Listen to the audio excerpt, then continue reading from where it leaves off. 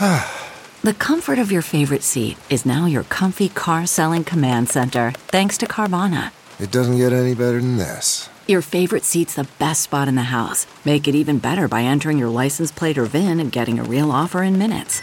There really is no place like home. And speaking of home, Carvana will pick up your car from yours after you finalize your offer. Visit Carvana.com or download the app and sell your car from your comfy place.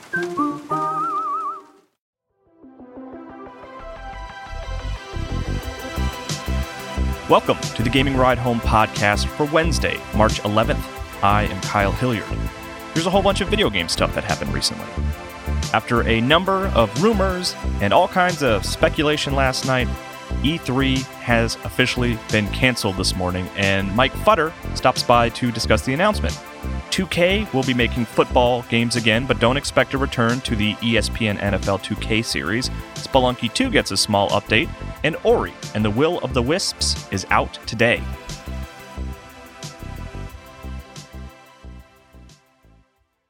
E3 has officially been canceled. After a number of rumors circulating last night from reporters from Ars Technica, as well as Patrick Klepek from Waypoint, the news scoop master himself, Jason Schreier from Kotaku, and former Game Informer news editor Mike Futter, who we will hear from in a bit, the ESA made it official this morning that E3 has been canceled. Here's the full statement from the ESA's website about the cancellation. After careful consultation with our member companies regarding the health and safety of everyone in our industry, our fans, our employees, our exhibitors, and our longtime E3 partners, we have made the difficult decision to cancel E3 2020, scheduled for June 9th to 11th in Los Angeles. Following increased and overwhelming concerns about the COVID-19 virus, we felt this is the best way to proceed during such an unprecedented global situation. We are very disappointed that we are unable to hold this event for our fans and supporters, but we know it's the right decision based on the information we have today. Our team will be reaching out directly to exhibitors and attendees with information about providing full refunds. We are also exploring options with our members to coordinate an online experience to showcase industry announcements and news in June 2020. Updates will be shared on e3expo.com. We thank everyone who shared their views on reimagining E3 this year. We look forward to bringing you E3 2021 as a reimagined event that brings fans, media, and the industry together in a showcase that celebrates the global video game industry. Mike Futter, thanks for calling in. Well, thank you very much for having me. Yeah, you're welcome. So last night you were tweeting, you had some tweets about E3 getting canceled. Like, you had a lot of sources who were coming to you saying it was going to happen, and then lo and behold, this morning there's a statement from the ESA about E3 getting canceled. So I just wanted to get your thoughts on that. What do you think? What does it mean for the broader industry here? Sure. It was a weird thing that happened because I had actually spoken to a source yesterday morning about another piece of the E3 story that I'm chasing. And that person told me, hey, I'm expecting that there's going to be a cancellation this week. And around 7 o'clock last night, I had 3 or 4 DMs within 5 minutes of each other. What are you hearing about E3? And it kind of came out, because I started poking around a little bit more, that yes, it was going to be canceled. Yes, it was going to be tomorrow morning. So this morning. From the ESAs, for the ESA, I actually see this as a potentially good thing. Yes, it has ramifications for the industry. I think that especially because there is some news about other announcements or other newer things that were going to happen. I think Jason Schreier tweeted something about WB potentially doing a press conference. I don't really have any information about that. But if that's the case, every time you've got a new entrant into that aspect of the pre-E3 excitement, and suddenly that's not happening, that's got to be really rough for them. I think from the ESA's perspective, though, you had Jeff Keighley, who had been doing the Coliseum and had been coordinating Judges Week, and suddenly he's backed out. And the subtext there was things are not – well, it wasn't even subtext. He pretty much came right out and said, I'm not cool with the direction. There was, I believe, an interview that even said that they didn't even get to the conversation about money, that he just really wasn't happy with the direction of the show. Then there was I Am 8-Bit, who had come on as creative directors, and suddenly, I think it was last week, they're like, you know what, we're out. And that was really strange. So suddenly you have a show that's gone through 2 major transitions before it's even gotten off the ground in terms of explaining what it was going to be. Now, there was a story that I broke on Game Daily last year. Someone had provided to me, and I was able to confirm the legitimacy of a PowerPoint deck about E3 2020, where they talked about turning it into these like entertainment hubs or these activation hubs, and then having Qtainment, so that people who are waiting in long, the public who are waiting in long lines to play games had something to entertain them. So right now, I feel like the show is in disarray. I feel like the show didn't have a whole lot of direction. The direction that we did know of, whether through the white space around Jeff's withdrawal and then I Am 8-Bit backing out, and then that PowerPoint deck didn't feel very good. E3's been going through an identity crisis in general. So, maybe this is the best thing. This is the virus, which of course is a terrible thing. People are dying. People are sick. In general, a very bad thing. It's bad for the economy. It's bad for our industry. It's bad directly for the big players and people who now have to scramble in order to figure out how to get some of their money back, their purchase orders that I imagine that people were holding on to and not signing in preparing for this to potentially come down as a cancellation. So there's a lot of upheaval. This changes PR plans. You've already got Microsoft and Ubisoft who have said they're doing digital. They're going to be doing digital events around the same time, and I expect that we're going to see a lot of other players follow suit on that. But there's all the ancillary things. There's all the food service workers. LA Live is so busy during E3 that there is so much business that's done at restaurants, at bars, event spaces for parties. Like all of that has a ripple effect, or all that is affected by a cancellation of this size. And it's not like they could just move it later and be like, hey, we'll wait it out and we'll do it a couple months later. The Los Angeles Convention Center is booked up. So I think this is going to have a profound effect. I don't celebrate the cancellation of E3. I do hope this is an opportunity for the ESA to get right with itself. I think that the organization has not done right by its media partners. I think the data breach last year has not been fully addressed. I don't think we've ever heard the words "I'm sorry" or "we're sorry" come out of anybody's mouths, especially Stan Pierre-Louis, who is the president. He was given opportunities on Spawn on Me. Khalif opened the door for him to talk about it. And while Stan did say, hey, we need to do better, that's still not an apology for putting people at risk. Then you've got all of the ways that E3 has treated a number of small sites. There was a conversation online earlier today about how difficult it was for even organizations like Able Gamers, which does such great work in the industry, for them to get badges, and that there were staff who used to be at E3 who made sure that happened when others who are running the event did not. So I think that this is an opportunity. E3, the silver lining on this year's cancellation is this gives the ESA more than a year to re-envision how the show works and bring it back in a format that meets expectations and meets both audiences, doing something that helps trade, that helps the press, that gives people the information, but also determines a way to include the public.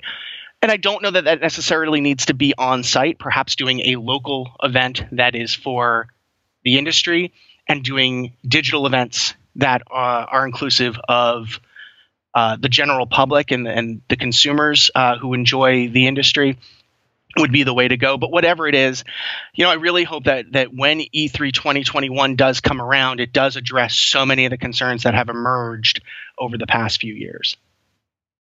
Mike Futter, at Futterish on Twitter, is the former news editor for Game Informer magazine. We worked together then. He's a freelance writer today and the author of the Game Dev Business Handbook. This impending cancellation is due to concerns, obviously, related to the coronavirus and fear of international travel, which makes this the perfect place to plug a new, but hopefully temporary, Ride Home podcast. So, real quick, I want to just tell you about a new show in the Ride Home Podcast Network. It's called Coronavirus Daily Briefing. Like this show, it is a daily 15-minute-long summation of a news topic. This is just a news topic much more immediate and serious than even what we talk about every day. We very much hope this will be a temporary show. But if you have been nervously refreshing all the feeds for more information about the coronavirus situation. This podcast is designed to keep you up to date. So search your podcast app and subscribe to the Coronavirus Daily Briefing. Okay, back to video game news.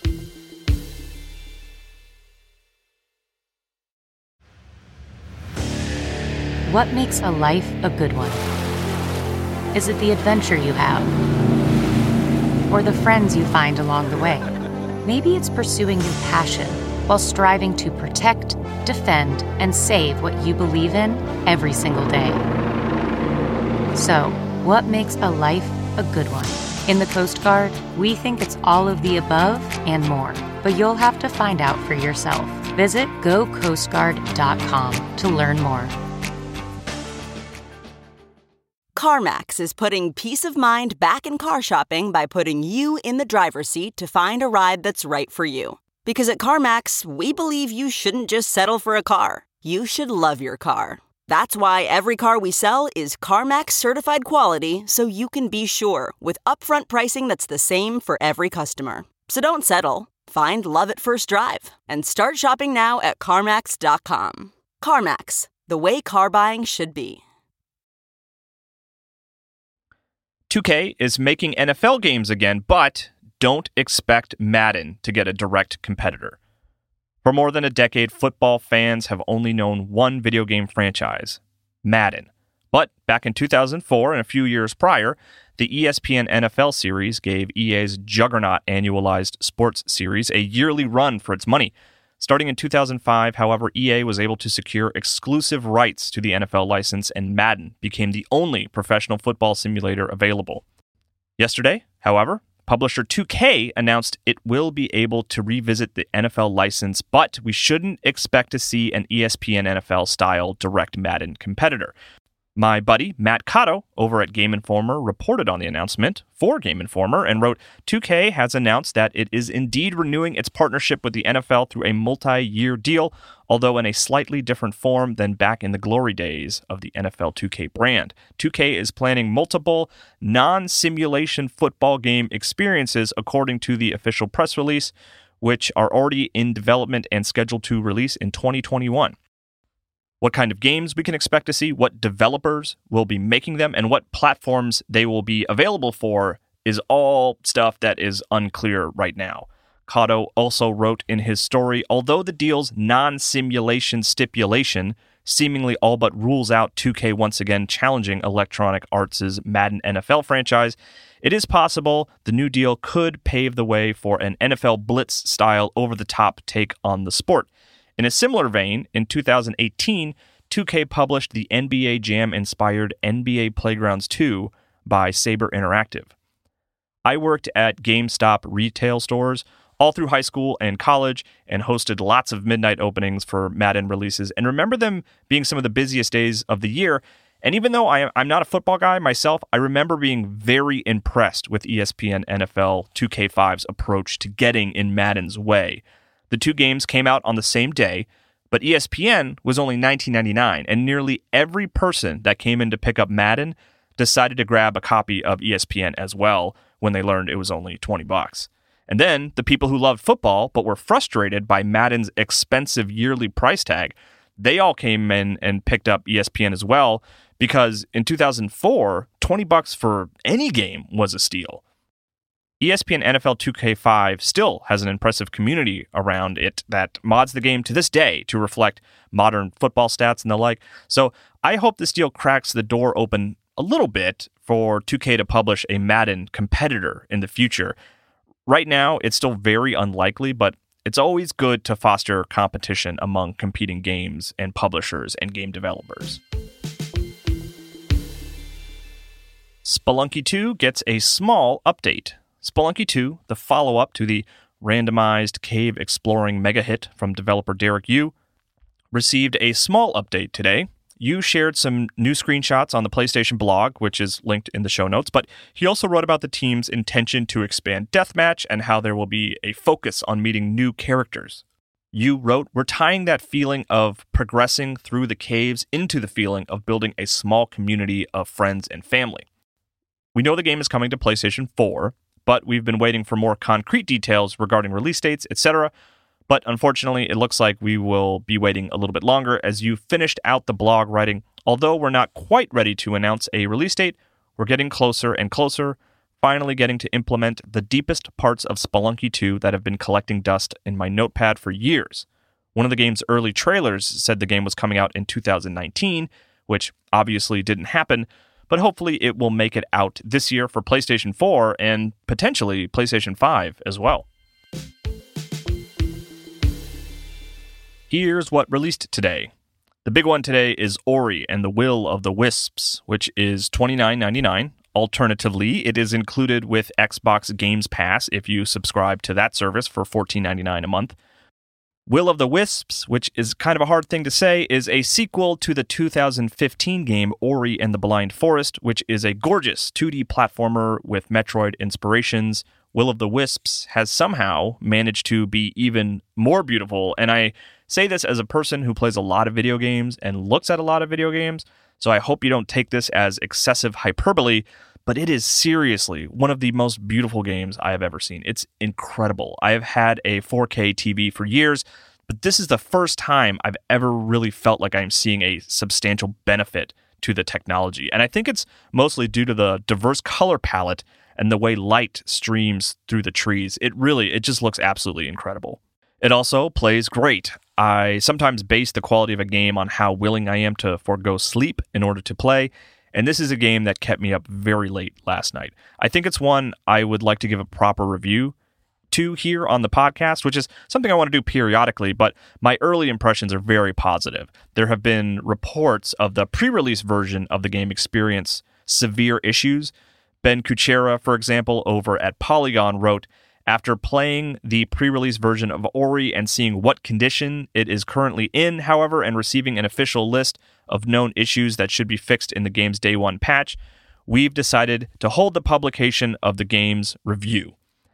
I didn't play a pre-release version myself and was able to start with the day one patch, and so far, about 2 to 3 hours in, I haven't run into any issues.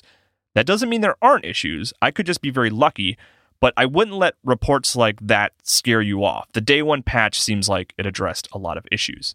Ori and the Will of the Wisps is currently sitting at a 91 on Metacritic, which is an impressive score. Also, speaking of Metacritic, the review embargo lifted last night for Nioh 2, though the game doesn't come out until March 13th. It's currently sitting at a very respectable 86 on Metacritic. Nioh 2 is the Dark Souls-inspired action game from Team Ninja, a studio predominantly known for the Dead or Alive fighting series and the Ninja Gaiden series.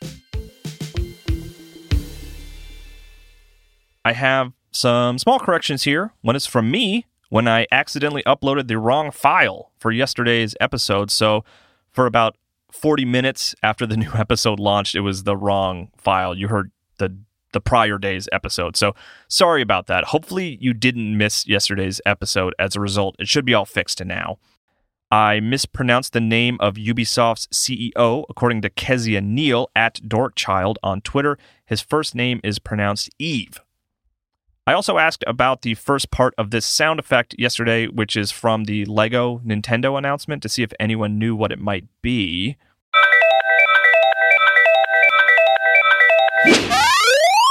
And Adam Cohen at SirBrawn227 on Twitter said, I'm not 100%, but I think that first sound effect you played today is the music when you hit an item box in Mario Kart and it's cycling through the potential items.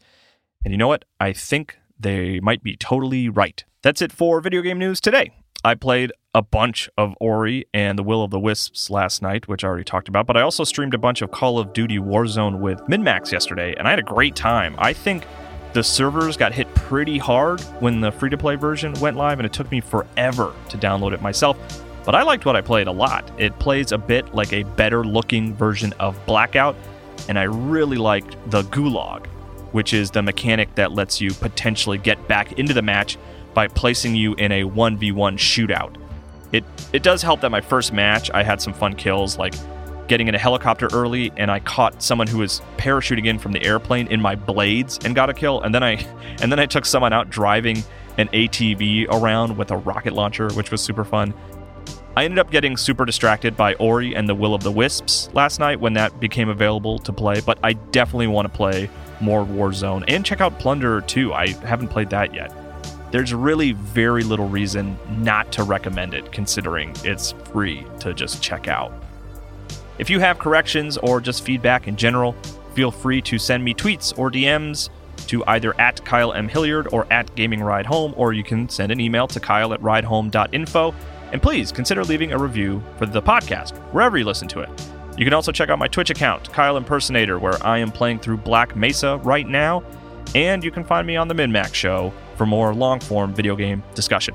I will talk to you more about video games tomorrow.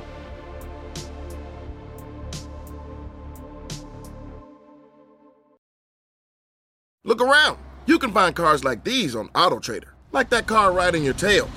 Or if you're tailgating right now, all those cars doubling as kitchens and living rooms are on AutoTrader too. Are you working out and listening to this ad at the same time? Well, multitasking pro, cars like the ones in the gym parking lot are for sale on AutoTrader. New cars, used cars, electric cars, maybe even flying cars. Okay, no flying cars, but as soon as they get invented, they'll be on AutoTrader. Just you wait. AutoTrader.